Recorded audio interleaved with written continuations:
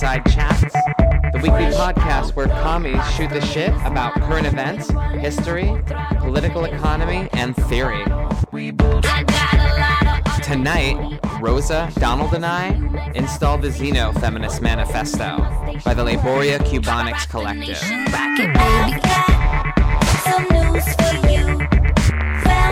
Rebooting our natures in 5, 4, 3, 2, 1.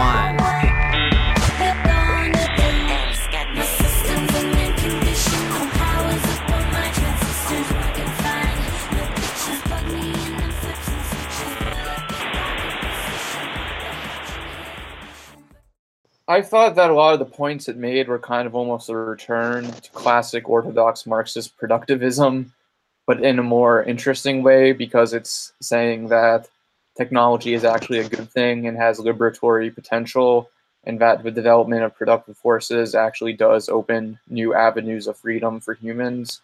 They're not even just saying that technology is a good thing. They're saying that alienation is a good thing, which you and that's like the ultimate troll for like Frankfurt School Marxist or Hegelian Marxist, when their whole critique is based on alienation. And they're saying, no, you need to become more alienated. I mean, yeah, you certainly don't get that in Marx in general. You get that dialectical, tearing up this roots can produce the conditions for more freedom.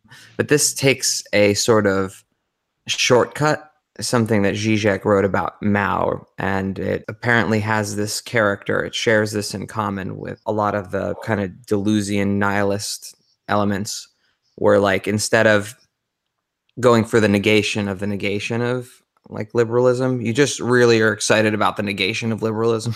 You're excited about everything falling apart. Nick Land takes this to like a even further extreme, what he refers to as cosmic nihilism, where basically like the breakdown of like centralization will lead to a point in which like even like all individuals become almost completely independent from each other. So every human becomes a state. Yeah, basically. ANCAP. It's like an ANCAP fantasy.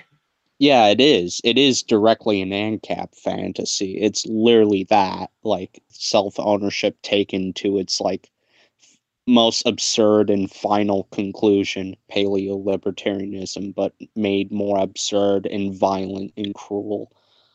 Yeah. But this seems to be kind of taking the whole accelerationist thing in kind of a different direction. And saying, because there was a lot of I did get, an accelerationist kind of vibe from this, this idea that productive forces can be liberatory, and we don't want to like go back to nature, and it's very critical of naturalism, which is this idea of, appealing to nature and anything that nature is inherently oppressive, and the more we're alienated from nature, the more free we are, it seems, which is almost an exact like negation of Frankfurt School types and eventually the primitivist types, who kind of come from this idea that we need to abolish all mediations. And I've always been skeptical of that, because it's a question not so much of abolishing mediations to me as much as we want to abolish mediations that are bad. Yeah, like you can trace that sort of critique through like Heidegger and like just straight up fascists. If you really, Heidegger was a straight up fascist, but that's sort of fetishism for organic communities in the Volkish way of life. Well, it's a critique of abstraction straight itself. Up Nazi terms. Well, yeah, that's what I was going to say, though. It's a critique of abstraction itself, and I think when you critique abstraction to a certain point, you just end up with this back to the organic community, or, we need to abolish language, as John Zerzan says. There are more reasonable conclusions that one can get to, yeah. Whereas I think what Marx is talking about is ending the alienation of the laborer from the means of production, so that, the means of production are no longer a force alienating to humanity that dominates us, but rather something that we have collective control over. But I don't think this means necessarily that there's going to be no kind of mediation between us and, you know, the means of production in society. The early Marx is definitely a little more on that wavelength, and yeah, but I think as Marx, sensuous existence and do away with all of these potentially Semitic, abstract things. Yeah, but I think that Marx, I actually think that Marx does mature beyond that, and you know, I do think the existential kind of question of alienation is super relevant, and is probably why a lot of people that don't have to think about work that much will still end up getting into Marxism. This text, like the move away from like this sort of like fetishism for nature as a concept, is like the rejection of nature is something that's like sort of bound up with queer liberation and like trans liberation. Like I don't even think like transness would be really, as we know it now, would be really possible if we were just sort of relying on like the kind of sort of like communal relations that the sort of nature fetishists would want, I suppose. Like, so essentially you're saying that transsexuality is a sort of product of capitalism breaking away traditional traditional patriarchal bonds, and it's just, yeah, like it allows people to overcome biological limitations that were imposed before, essentially. Yeah. If that makes sense. I had this conversation before with other people, but like basically like there's a desire within like the trans community to like link back to like earlier conceptions of like third genders and things like that, and it's just it goes into problematic territory sometimes. Like there's like two-spirited people in like some native in North America, weirder conceptions of transness in like Afghanistan that are deeply problematic for reasons that it's more pedastry rather than like a gender thing. But yeah, I don't know like, if we're qualified to make a critique of all the third gender or trans traditions in indigenous society. I mean, I think the point is I think I know where you're getting at, though. Well, I think that the thing is that these things are like more or less different from transness as it currently exists. That's the point I'm trying to make. Yeah, because like, there's this narrative that, oh, we were born this way, so you should accept us because of that. But the thing is, like, why does it fucking matter? Like, I should be able to choose what my gender is. And I think that actually, it's a pretty radical form of freedom. You know, the freedom to choose your gender, and I think that's, you know, very progressive. Yeah, but I guess there's a few considerations, right? First of all, there is the sense of compulsion that a lot of queer people feel, similar to how a lot of gay people feel, where everything in their environment is telling them to do one thing, that they feel compelled beyond all incentive to do something else. And the question is, what is that? Right? So that's one thing that leads people to go to natural explanations, which I'm skeptical of natural explanations, but, you know, having lived this, I'm pretty sympathetic to people that are like, what's up with me? Secondly, I think it's important to be universalist in a sense and think of the variant gender traditions in indigenous societies, in non-Western and non-Anglo like societies throughout history as being manifestations of the same human potential and phenomenon that's being expressed in contemporary nominal transness as we know it, as we are participating in. Like those things are in some fundamental way, in some fundamental material way, like the same part of the same human process and diversity.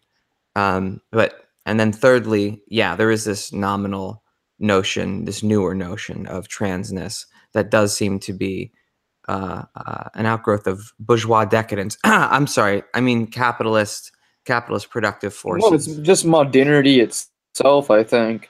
I think that a lot of people mistake modernity with capitalism in many cases. Well, does this emerge out of, you know, the Soviet Union? Like, what other kind of modernity do we have to compare this to that generates a similar response? Well, much of like left accelerationism is like trying to realize the technological forces that are within capitalism and trying to rip them away from like capitalism itself and the markets.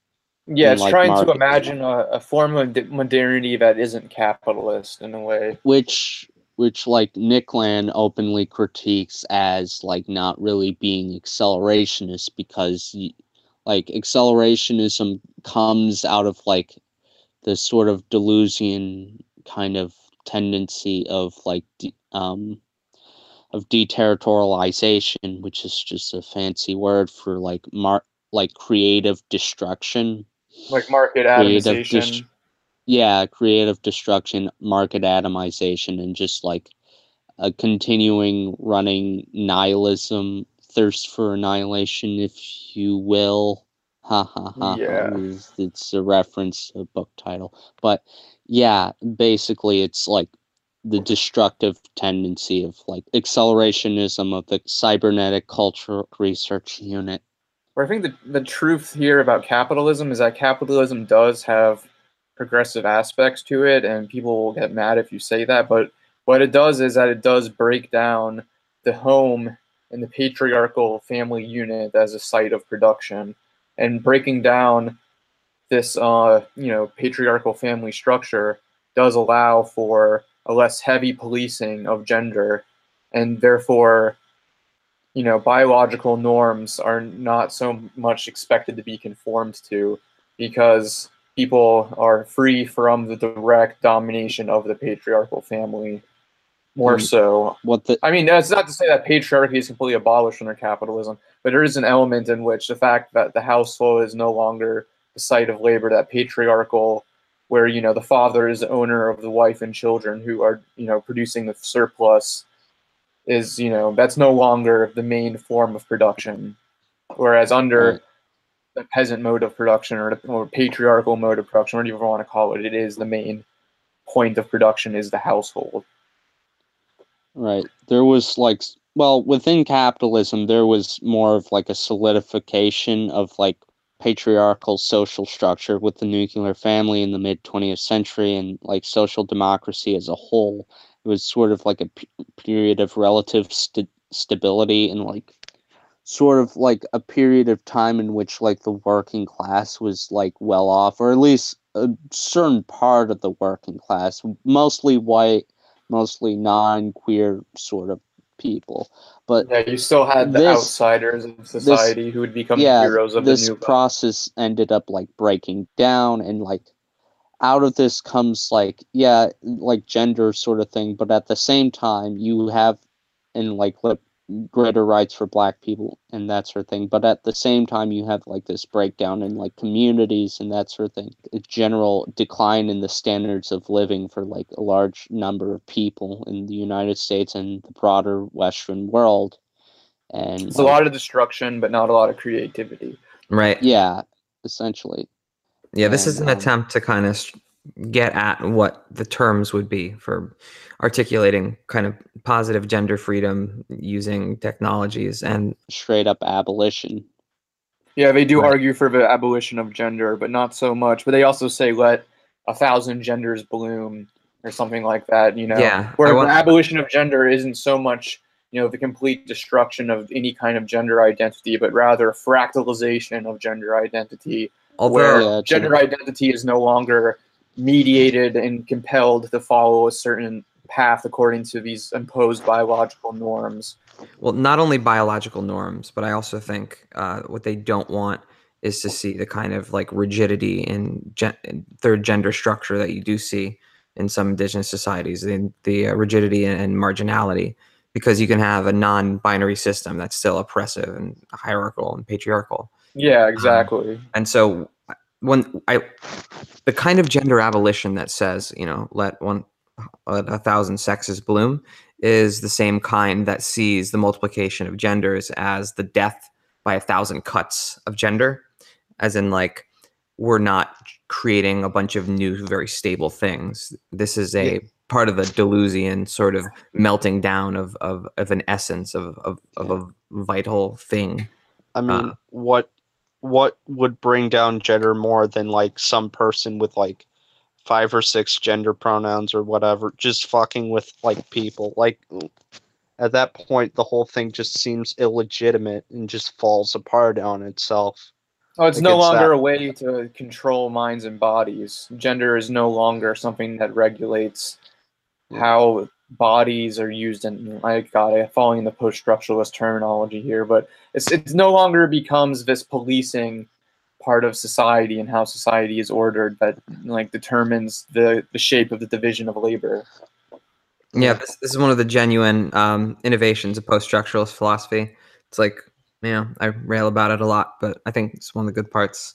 And what I appreciate here is there's an attempt to do some kind of, so they're attacking naturalism. They're also attacking, they have a weird relationship with species naturalism and whatever, but they're also looking for, they want like a universalist ethic that is sort of anti-humanist. It's one of those accelerationist things that you run into sometimes. Yeah, it's kind of, I didn't really understand that part because it was like, post-structuralism has destroyed the past universalism, but in its ashes we can create this new universalism that's a true, authentic universalism. Yeah, but I appreciate that. Which is an interesting thought, but I just don't know what it actually amounts to in actual political practice. So this is my general critique of this piece, was that as far as political practice goes, it doesn't really offer anything, but it does offer a theoretical argument for abandoning any kind of naturalist argument. It's kind of like a Deleuzian vibe. It's giving you like an aesthetic and a feeling and a universe of concepts and a kind of direction, not a programmatic manifesto. I guess I'm just, someone who's so used to reading like Kollontai or even Silvia Federici, where they come up with this idea of, let's have, domestic labor become collectivized. And I think they do talk about that somewhat in here, or let's have wages for housework. Like there is some kind of political conclusion that comes from the analysis, whereas, this was kind of just a set of interesting thoughts that you can kind of take on different trajectories, I think. Which nobody ever took up Federici's wages for housework. You know what I mean? That's primarily interesting as theory. To be honest, I don't know what else could you expect from like academics. That's a good point. Yeah, and I also get the sense that these are programmers writing this, actually, or people. Well, it was like a collection of like feminists. Well, we're talking a lot about a gathering of feminists who were like academics, that sort of thing. I mean, it's a lot about using technology, and part of me like almost saw this as a troll against communizers because it's totally advocating the reconfiguration thesis, which is the idea that no, capitalist means of production don't have to be destroyed in the revolution, and we have to start completely fresh. We actually can take these things and change them in positive ways if we have a different, social relation guiding their development. And we can reconfigure the existing means of production in a better way. We don't have to just go complete primo and start from year zero.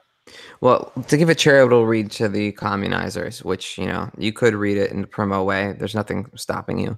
But it's the sense that this technology was made with the wrong telos, the wrong goal in mind. And so what you will get is domination. And actually, the accelerationists and the xenofeminists in particular do kind of address this argument to a degree, or at least they mention it. But the thing is, technique is just as much a part of forces of production as the actual literal technology, like the way we use these forces of production as well. And so, I was having fun. Technique is a big factor in how these existing technologies would be used. I mean, I was having fun reading this against the last essay in EndNotes 2 about programming and how, programming is like the logic of capital, basically, and how they're super bummed about it and how there's no way that could be generative. And I mean, I don't know, as like a vibe, this is obviously a preferable vibe. And the question there's so many things that you could make that argument for. You could say that overseas shipping is part of the logic of capital, so therefore there can't be overseas shipping. Well, that was literally made in the next issue of EndNotes. I mean, I guess that argument was actually made. So yeah. But which gets you to this, you regress into this idea that, communism is just abolishing all alienation and mediations and going back to this organic, community, which is, very, and that's when you actually start kind of entering similarities with the far right in a way. The thing about the fascists is that they actually took this from Marxism. They took this idea of synthesizing the species being of humankind with the forces of production. What's interesting about the xenofeminists is that they have no patience for species being. They have no patience for an Aristotelian deriving what should be from what is, or which is part of what's really attractive about them. But I think also it ends up being a little bit of a problem because it's bending the stick, perhaps, because there might actually be some essence to humanity that is not simply a socially constructed thing. But if you look at their line of argument, it makes perfect sense to disavow that because exactly. But for the purpose, for the purpose of the argument they're trying to make, which is that we need to end appeals to nature and arguments regarding gender. That makes sense. I think the thing that grounds this essay, and it's never explicitly stated, but it's the premise in my head that they're responding to, that I think is that human nature has patriarchy kind of built in. Yeah. That's the argument that every far rightist makes. And the whole point of this essay. Yeah, you kind of don't have to argue on that terrain because the whole history of humanity is humans developing productive forces that allow us to, have mastery over nature and not have to obey the laws of nature. Yeah, I want to stress this is a much stronger argument than the post-structuralist argument. That's like nature, sex, that shit doesn't even exist. What? You know what I mean? Like this is a much stronger response. It's like, so what? Technology makes it irrelevant. We're changing our nature, which is actually something that is in species being, believe it or not, the concept of human it's like a feedback loop. Basically, what makes humans unique is that we produce, essentially, is that we create new forms of production that change the nature that we reproduce, so that we're able to change the conditions of our own reproduction as a species by producing new forms of technology. Basically, we essentially change our own nature. Even if it's unintentional, we still manage to do it. And even at the biological level, it's unavoidable, really. There's environmental factors for the way genes turn on and gene traits turn on and off. That's referred to as epigenetics. Mm-hmm. And that renders a major blow into biological determinism. Is that even on a biological level, we are changing ourselves, and the environmental factors that are around us still matter. Yeah, in terms of epigenetic stuff. But here's the thing: behavioral and symbolic kind of human life, that is biological to a certain degree. That is what our organism brings to the table that allows us to do the culture stuff, to do the rest of the stuff. Yeah, the fact that we evolved into having the characteristics that we have. And that's the thing I don't even know that they would totally disagree with, but certainly rhetorically, they don't have any time for this Aristotle thing where you look at the organism to figure out what would be good for it. I think this is inherent in Marxism, basically. I think that's it's one of the things that Marx gets from classical philosophy. And I think it's something that the structuralist Marxists really want to get away from, but they end up kind of ruining Marxism in a way in the process, because they take away any kind of ethical or humanistic, level at which Marxism can be an appealing argument. It's simply, this is what has to happen because of the needs for the relations of production to change, for the forces of production to develop. It unironically creates the kind of Marxism that they portray the Second International as being. The way they say that Stalinism is the revenge of the Second International, because it's just reverting to this obsession with the productive forces. And Lenin was brilliant because he saw the preeminence of the relations of production over the productive forces, which I think history, that's just nonsense. He never makes any argument like that. And he makes it very clear that, development of socialism in Russia relies on, developing the forces of production, and that's why, revolution has to spread. But honestly, I don't know. I don't know if people are reading the Structuralists, or they're reading the Second International, or they're reading like any of this stuff very charitably. Because I mean, if you look at the xenofem argument, and you're looking at the accelerationists more generally, very few of them are saying technology will fix this for us. Yeah, there's very few Marxists that actually believe that thesis. And yeah, of course. What is? I don't think Karl Kautsky even thinks that, But I do think that even in like the most vulgar Stalinist terms, what we're seeing happening with gender, the forces of production that develop birth control, safer abortions, better maternity care so less women die, then hormone replacement therapy, organ change surgeries, like the forces of production open up the possibilities for the relations of production, which open up, which change the nature of the base, which creates a new superstructure. And I mean, I just like the old model kind of works incredibly well in this instance. Yeah, you can even like the birth pangs of a new mode of production, or like can be found in like the development of computers and that sort of thing. Like it's there. It's just supercomputers and the internet and that sort of thing. It's there, and like on a biological level, it's like there in terms of like these developments in medicine that allow for like a new form of social life to come out of just new forms of like not familial, communal relations, I guess. I don't know what you would call it post-family. Like social rearing, something like that. Yeah. Something. I guess you could just call it kinship. I mean, yeah. I'm gonna do it. Because they do they don't make the argument that, oh, we need to abolish the family by force by, separating babies from their mothers. They say that, like, as humans are freed from the constraints of gender, new forms of kinship will develop, essentially, if that makes sense. I like their typology for forms of the family that exist, or forms of social reproduction that exist. They have like nuclear family, commune, or single parenting. Yeah. That's it. And I mean, that's just a prediction. Another thing they also hit on in here is that we shouldn't be really afraid to envision what the future might be and have just this vision of pure negation.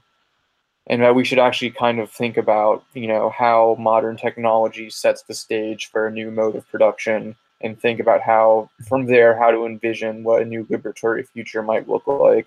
And I think that's something that the left really lacks today. Yeah, and it's easier to talk about than to actually do. That's the thing. Well, I mean, I don't know. We're all pretty cynical, When we try to imagine the future, it's for doing like Black Mirror fan scripts rather than for trying to imagine something that we think will actually work. We think it's something that should work, and then imagine how it'll get ruined. We need to rehabilitate our utopian imaginary, or else, I mean, and people often respond to that with, but I mean, things can't get better. So, well, they just pointed to the history of the 20th century. But the thing is that, not wrong about the 20th century, but I mean, the 20th century was a shit show, and I don't think that there's any guarantee that the future won't be. Yeah, I don't think that. Pure negation goes fucking anywhere. There's not going to be this pure, perfect society ever. I don't think. No, there's never going to be this world where there's no alienation. Everyone has complete control over everything that happens to them, and we all just have we just want something, and then it just comes to us magically. Like, you're always going to have a technical division of labor. I think you can get rid of the class division of labor, but there's still going to be a technical division of labor. It just can be made, and so that there's no class hierarchy between those who do the grunt work and those who do intellectual labor. But you're still going to have some kind of technical division of labor. You're going to have organization of society. And this is all things that involve mediation and, what some people might go as far as describe as bureaucracy. That is kind of a betrayal of what Marx genuinely, in German ideology, you know the passage. Yeah, I know, but is the German ideology the last word for Marx on this subject? I think that, the German ideology wasn't even meant to be published. I think that, it's... I mean, I think in the lower phrase, yeah, that's still gonna exist, but at the same time, I would hope that, a combination of, machinery and, the larger reduction of work hours and, the whole process becoming more efficient would allow people to have more free time and enjoy themselves and pursue you wouldn't need to have an intellectual division of labor at that point, because you would have just people going about their lives, and they would be able to do things in their free time. You could be both sort of a worker who does these basic tasks or whatever, and be an intellectual, because you have hours of free time. And that's, well, the point is that the division of labor becomes abolished not because there's no longer a technical division of labor, but because humans have equal access to the skills that are required to run these, to run society. That there's no longer specialization as a privileged part of society. It's no longer a privileged caste in society that raises you above, other humans. And instead, all humans are able to become specialized in different things. And no one has just one specialization that they're, forced to do for the rest of their life. I think it would come from the amount of free time that people would get under communism. To get that free time, you're going to have a lot of, it's going to be a lot of reconfiguration and redevelopment of society, and that's going to require a lot of work. I mean, increasing automation of production would come in also to make, but whatever, the techno-utopian, whatever. We have cast our lot in with technology. I mean, yeah, of course. It's the whole promise of communism for Marx is kind of predicated on the fact that capitalism raises the level of productivity that allows you to lower work hours. And so, in a way, part of communism is utilizing planning to fully reduce work hours, basically. Yeah, there's a passage, what is it? 0x02, that kind of recalls Angela Davis's version of an argument in The Approaching Obsolescence of Housework, where I don't know, when I was learning this, it was from someone who was, very critical of this techno-Stalinist line that, productive forces are going to solve everything, yada, yada. But, I mean, Angela Davis has a good point. Hey, we have all this amazing technology, and not very much of it is used to reduce household drudgery. Mm-hmm. When it is used to reduce household drudgery, then the amount of work that someone is expected to do at once increases as well. So there's a communist solution in the productive forces and in the production relations that needs to happen with housework. And even the simple technological solutions of capitalism could be better applied to housework. Why is that such a low priority? Yeah, exactly. It's just that the productive forces on their own don't provide the solution, but rather we have to imagine a new way of utilizing them. Yeah. I remember this part of what is it? The Century of the Self, where basically they were talking about how baking kits were sold to housewives in the 50s and 60s. And basically, initially, they were having problems selling them because they couldn't really figure out why, but housewives weren't really buying these easy bake kits for cakes and that sort of thing. They were having a hard time figuring this out. And then they did focus groups where basically they figured out that the women weren't really feeling like they were doing enough work, and Edward Bernays was just make them put an egg in, because eggs symbolize their ovaries, and they have eggs, so it's more motherly. Oh my god. And rather than going with the obvious answer of weird Protestant work ethic making them feel guilt for having slightly easier lives, no, specifically the egg will do. Anyways, it still managed to work, it still managed to work, and that's why you have to put an egg in, even though it's not really required. And that sort of thing is like worked throughout capitalism, basically. Like people are like just sort of like this ideology is like reinforced into them, like pushed upon them, basically, that like work is the only thing that like really makes things valuable. Yeah. I think there is some truth to the Protestant work ethic, but I think it's, obviously it's capitalism comes, then the Protestant work ethic comes.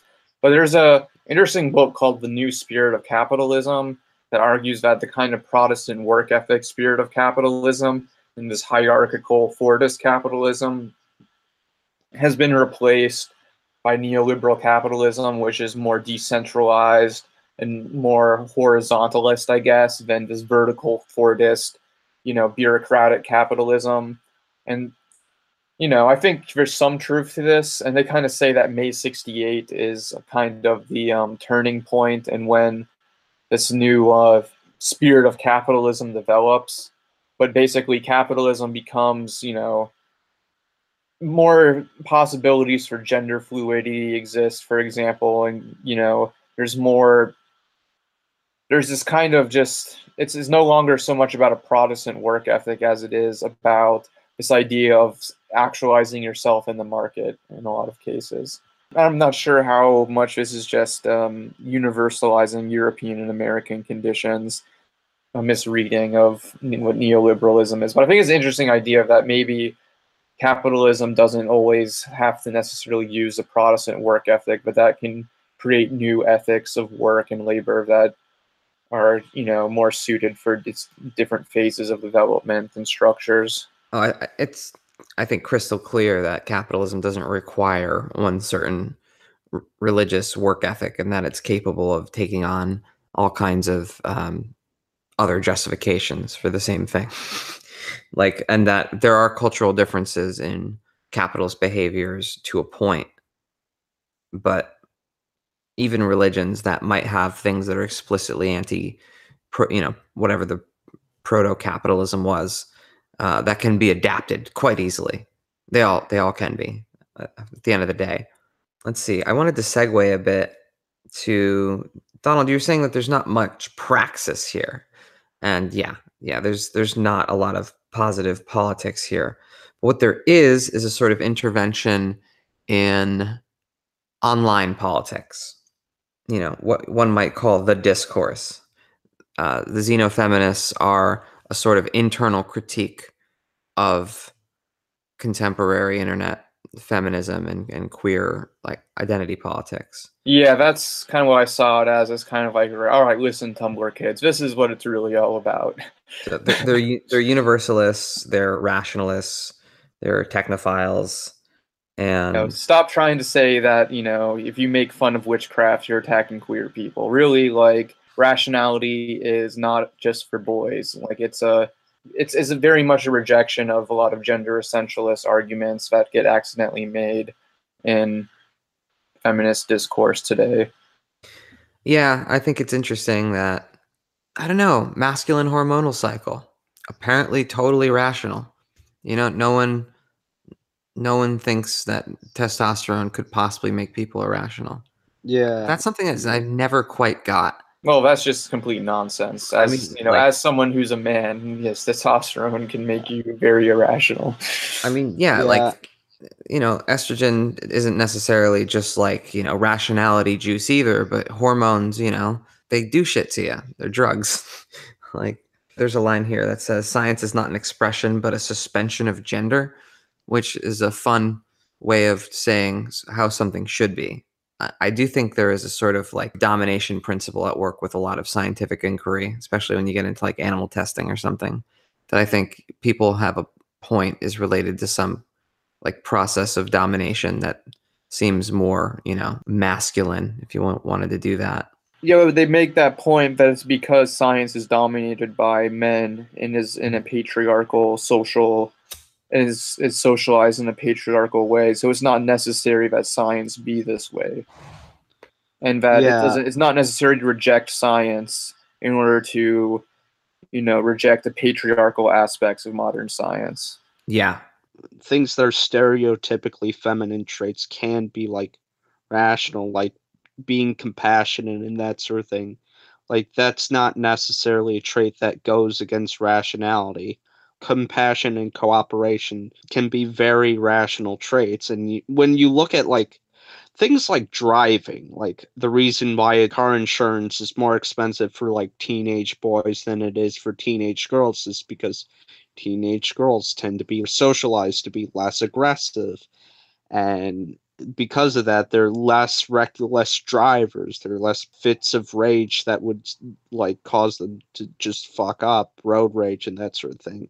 So yeah, these stereotypically feminine traits are often very rational. It's just that they don't get credit for being rational.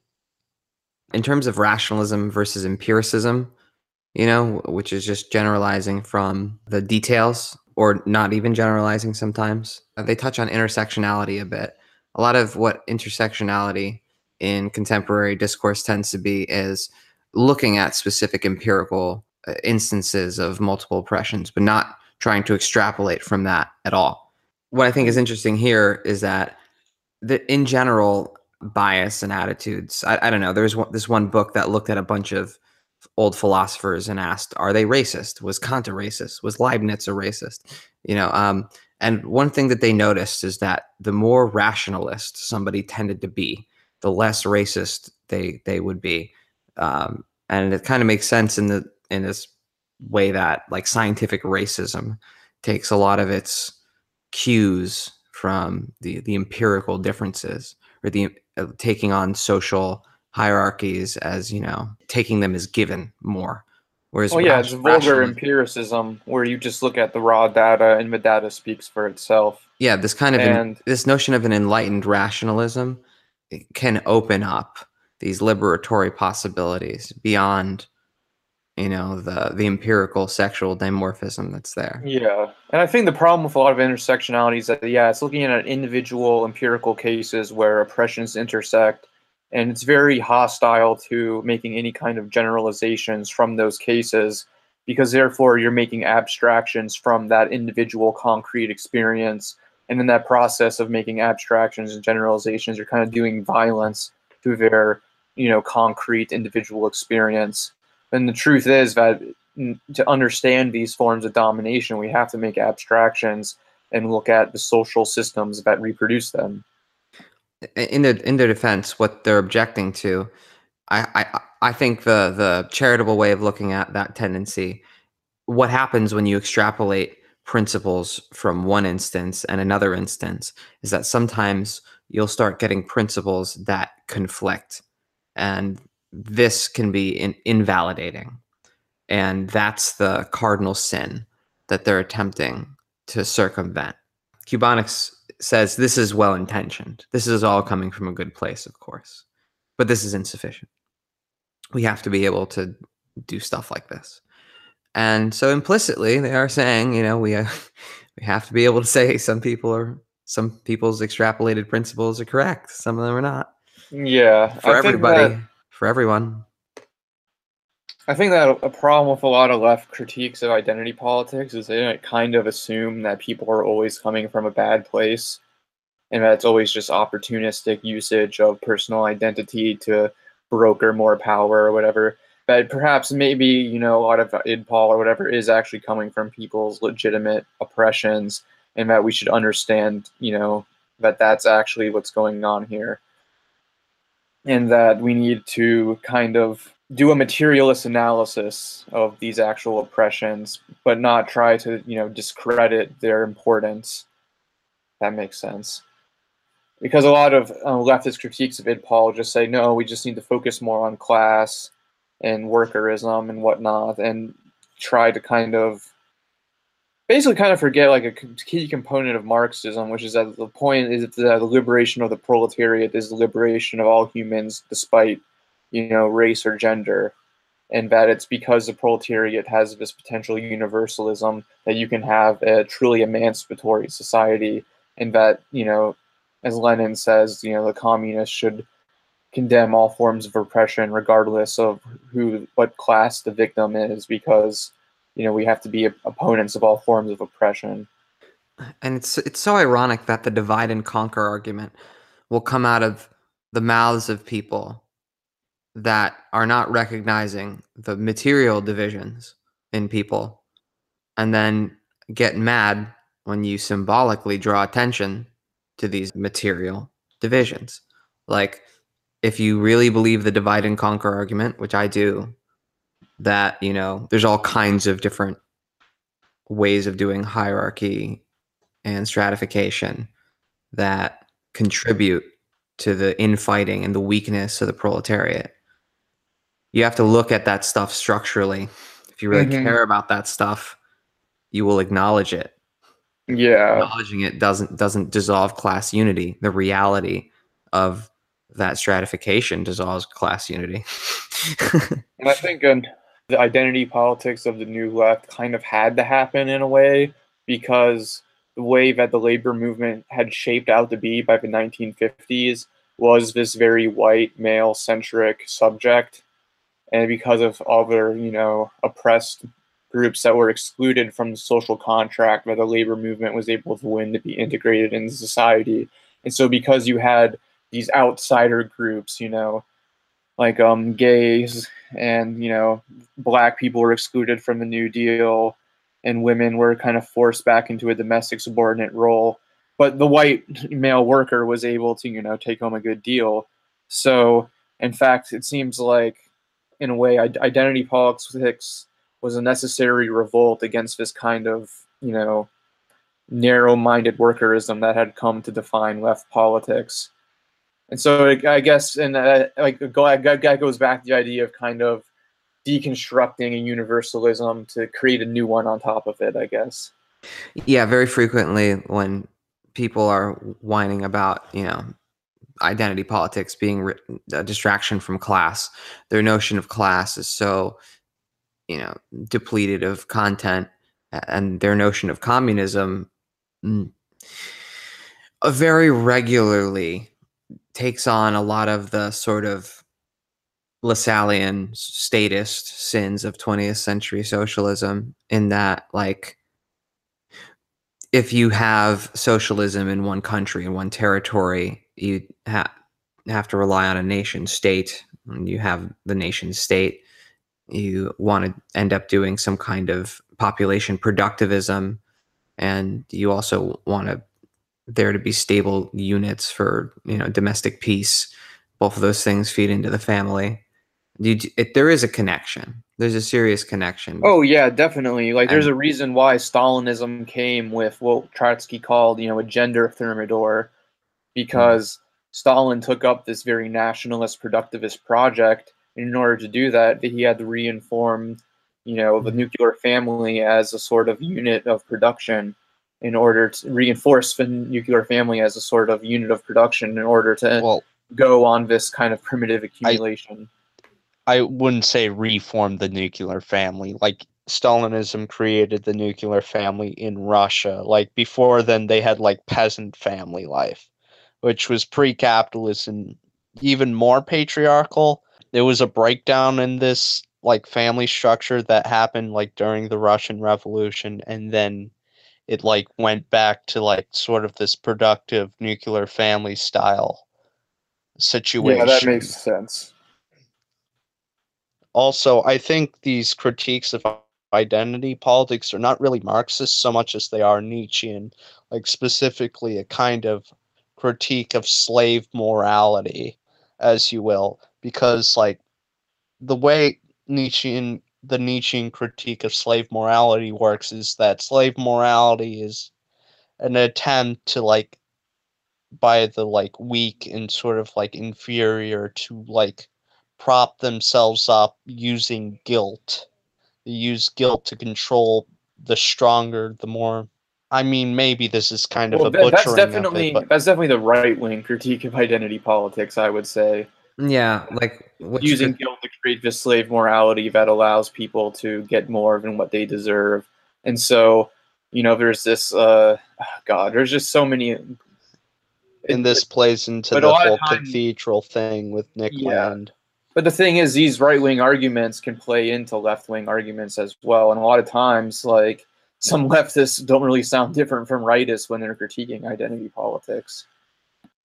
Well, I would want to draw attention to the trap section, 0x09. By the way, the fact that there's a section called trap reinforces my feeling that this was written by like trans femme programmers. Anyway, so in the beginning, there's a sort of twin dismissal of illusion and melancholy, which I think there's a pretty Nietzschean streak here.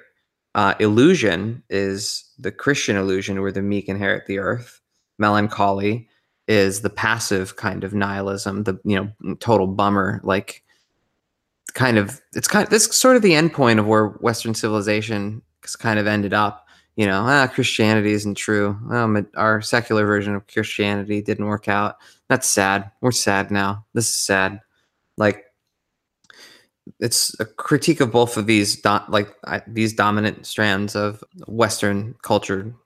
These are the two configurations that are most prominent, and they're both intensely structured around Christianity. I think that, and what they end up critiquing in online spaces, their purity, I think this part has a Nietzschean streak.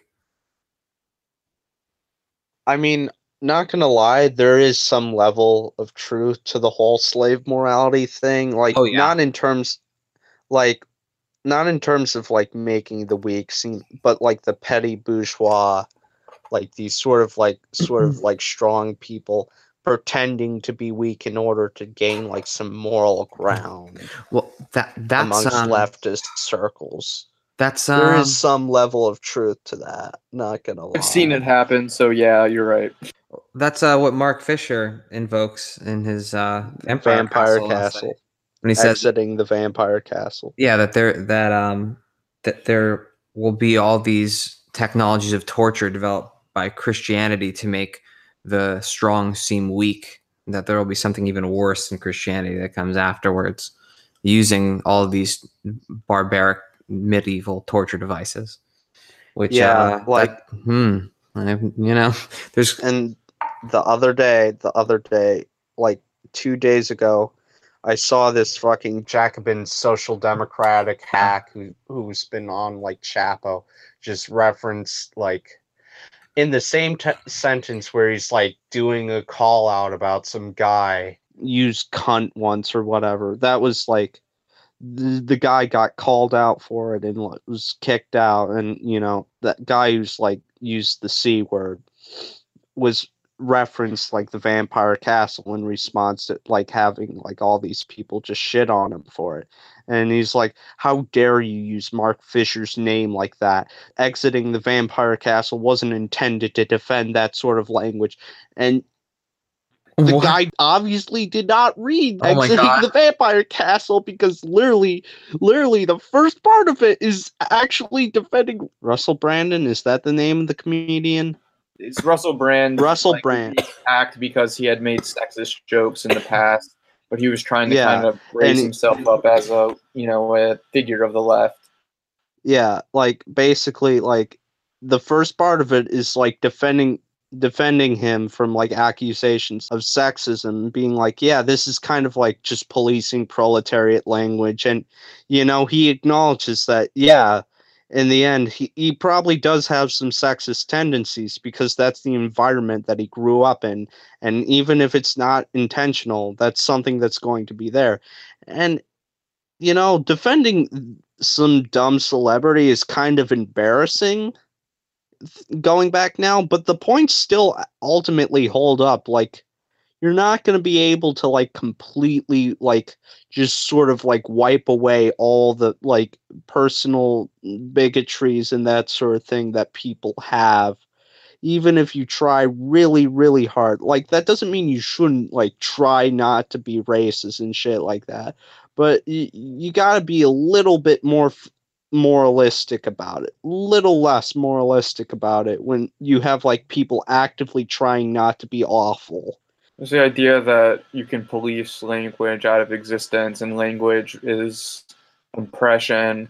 So therefore, we can kind of and Twitter serves as a way for people to police people's language almost, because the Twitter group hive mind is a very real thing, and people want to kind of signal their So even as this guy is like referencing the exiting the vampire castle and invoking his name when he clearly did not read the essay. It's just and enforcing the thing that Mark Fisher was railing against. And it's just people. It's horribly depressing.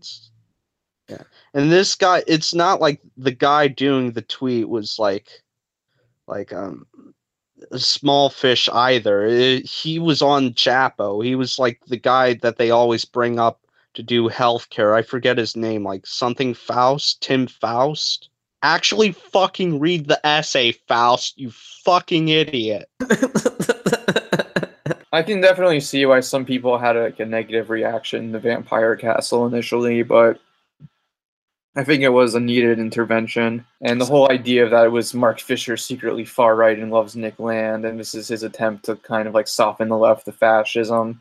It's like, no, there's actually some cultural dynamics in the left that are very self-isolating and very alienating, and this should probably be looked at. Here is what Mark wanted to do. He did want to conceptually create a tool for talking about this in the same way that Nick Land did with the cathedral or Moldbug or whatever. Like, that is what he wanted to do. But I don't think that's like a bad idea. Like, we have to be able to name these dynamics. And I don't want to call it the cathedral. Yeah, I mean, I wouldn't call the cathedral and the vampire castle are very different, though.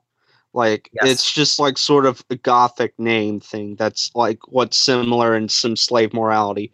The cathedral in Nick Land and the Dark Enlightenment specifically is something that's fueled by like democracy out of control, or as Nick Land refers to it, the zombie apocalypse, which has no empirical basis whatsoever. It's literally just a sort of mythology that's built up around like democracy as this violent mob rule when that's just straight up class struggle at that point. But like the idea that like democracy is what led to the point that we are in, and the point that we are in socialistic nightmare. It's literally just Fox News talking points combined with like weird elements of like the conspiracy theory about cultural Marxism. Yeah, it's like, but Moldbug is basically saying that the communists actually won because of cultural Marxism. He just calls cultural Marxism a cathedral. Because he basically says that democracy and communism are the same thing.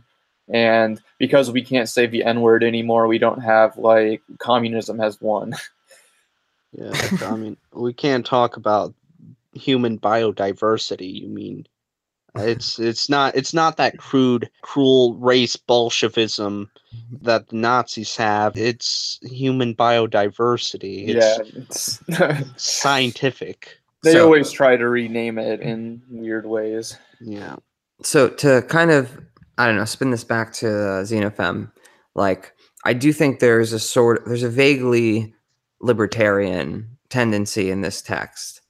Like, that it even goes as far to kind of celebrate DIY, like hormone marketization and like, gender hacks on the internet because you can't get it through a bureaucracy, like, like getting your estrogen on dark web or something. You know what I mean?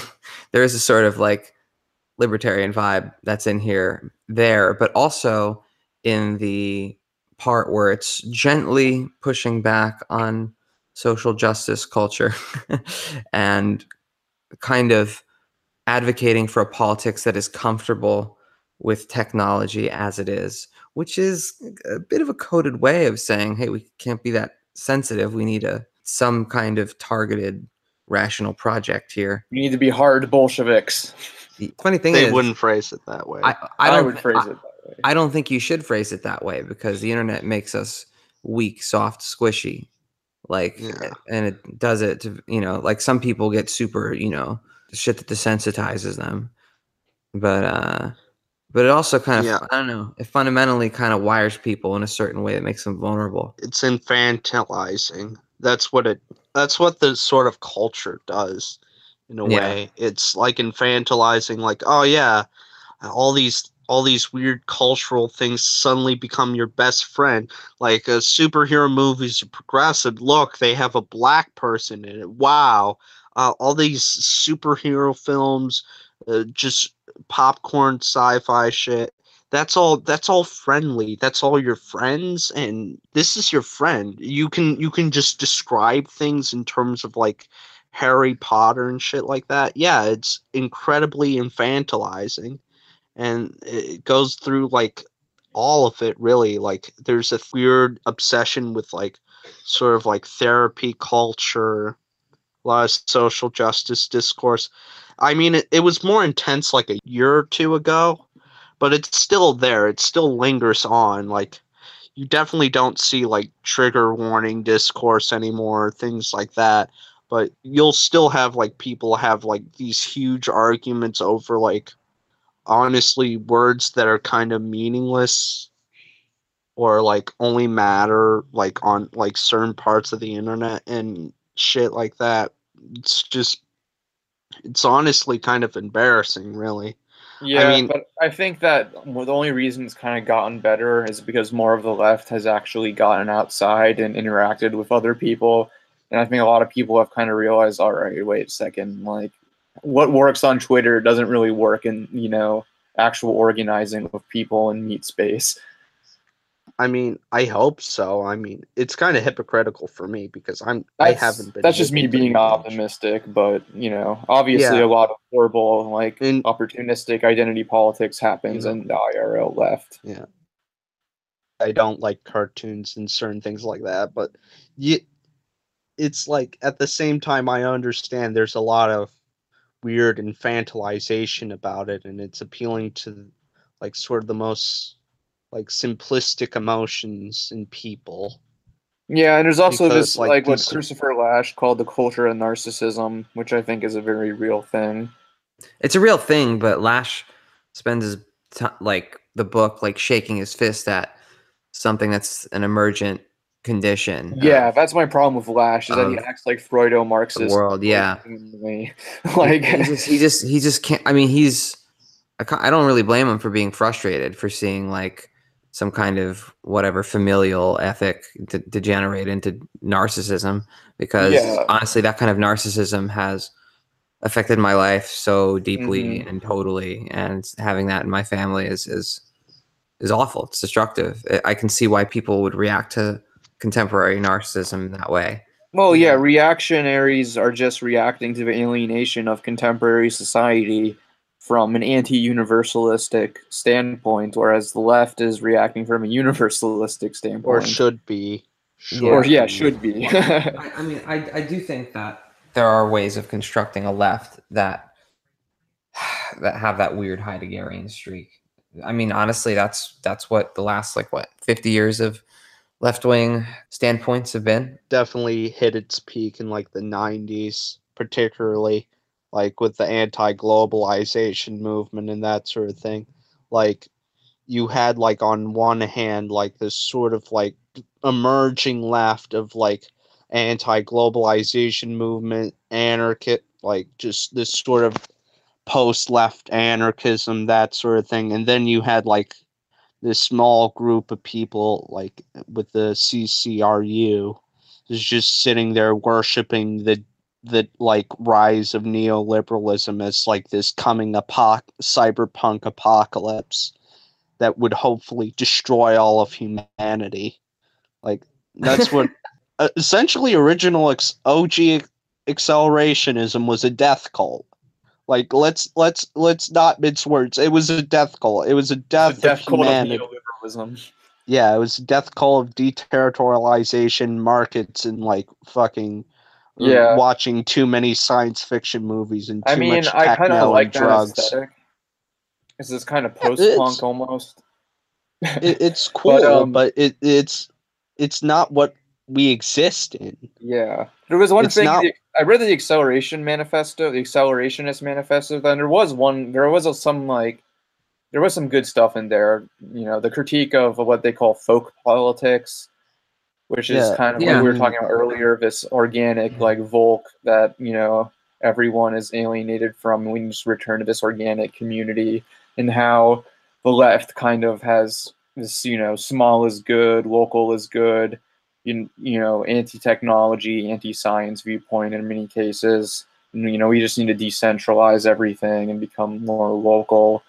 And, you know, capitalism is bad because it makes big corporations and monopolies, and, you know, that kind of viewpoint, what they call folk politics, I think is a plague in the left that needs to be destroyed.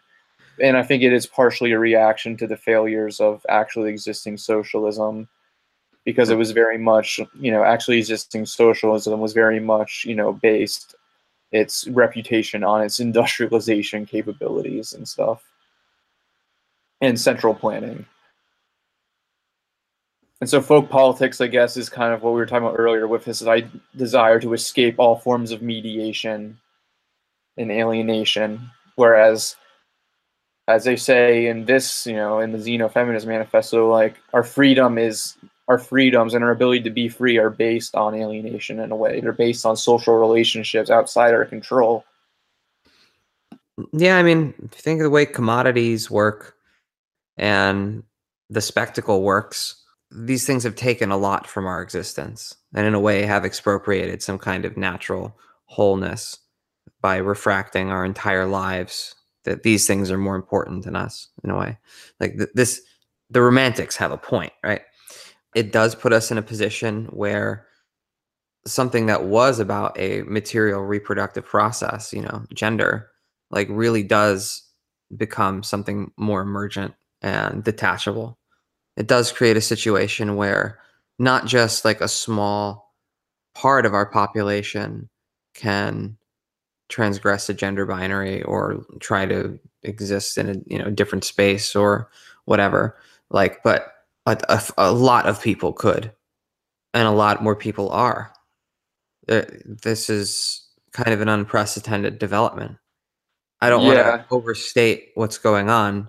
This is a very interesting confirmative case of orthodox historical materialism, where the forces of production have fundamentally transformed the relations of production, has fundamentally transformed ways of life and superstructure and the ways people represent themselves to themselves. Reactionary anti-capitalists make the same point, kind of, that absolutely it's because of our alienation from nature due to industry that all of this crazy gender bending is possible. And, you know, we just need to get back to nature and get back to our roots, and everything will be right and natural. And so, you know, nature becomes just an ideology of domination as new forms of emancipation become emergent. And so as, you know, more people are able to become trans and come out of the closet, there is, you know, there's a regression, there's a counter revolution sort of against it, and a desire to return to tradition in reaction to it. That's often fueled by this kind of, you know, what Reich kind of described as this sexual repression that is still part of the social reproduction of society. And so there's a contradiction here between the need to maintain a family unit to make capitalism function, you know, and then at the same time, the ability of capitalism to break down traditional structures. And so the two kind of exist within a contradiction where, yes, there's more gender freedom, but at the same time, there is, you know, a reaction to this to kind of return to traditional gender norms. And you see tons of, and that's what a lot of far-right politics really does come from, is, you know, people being angry about feminism and angry about gender bending. In terms of description, we have more in common with them than people that think a collapse of the productive forces is conducive to gender freedom. Definitely. There's a reason why people call anarcho-primitivists forest turfs. Like, like it's completely true.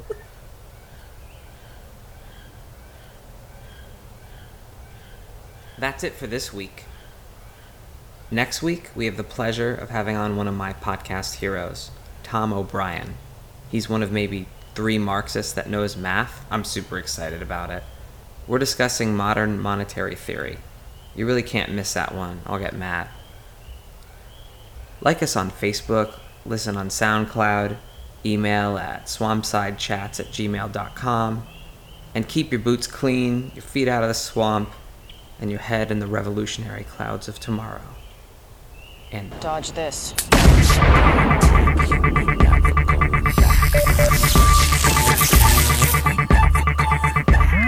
Once you gone, take you never ever going back. You gotta enter access code up on my back, on my neck. Initiating slut mode on Space Cadets on deck. There's a calculator in my pocket, got you all in check.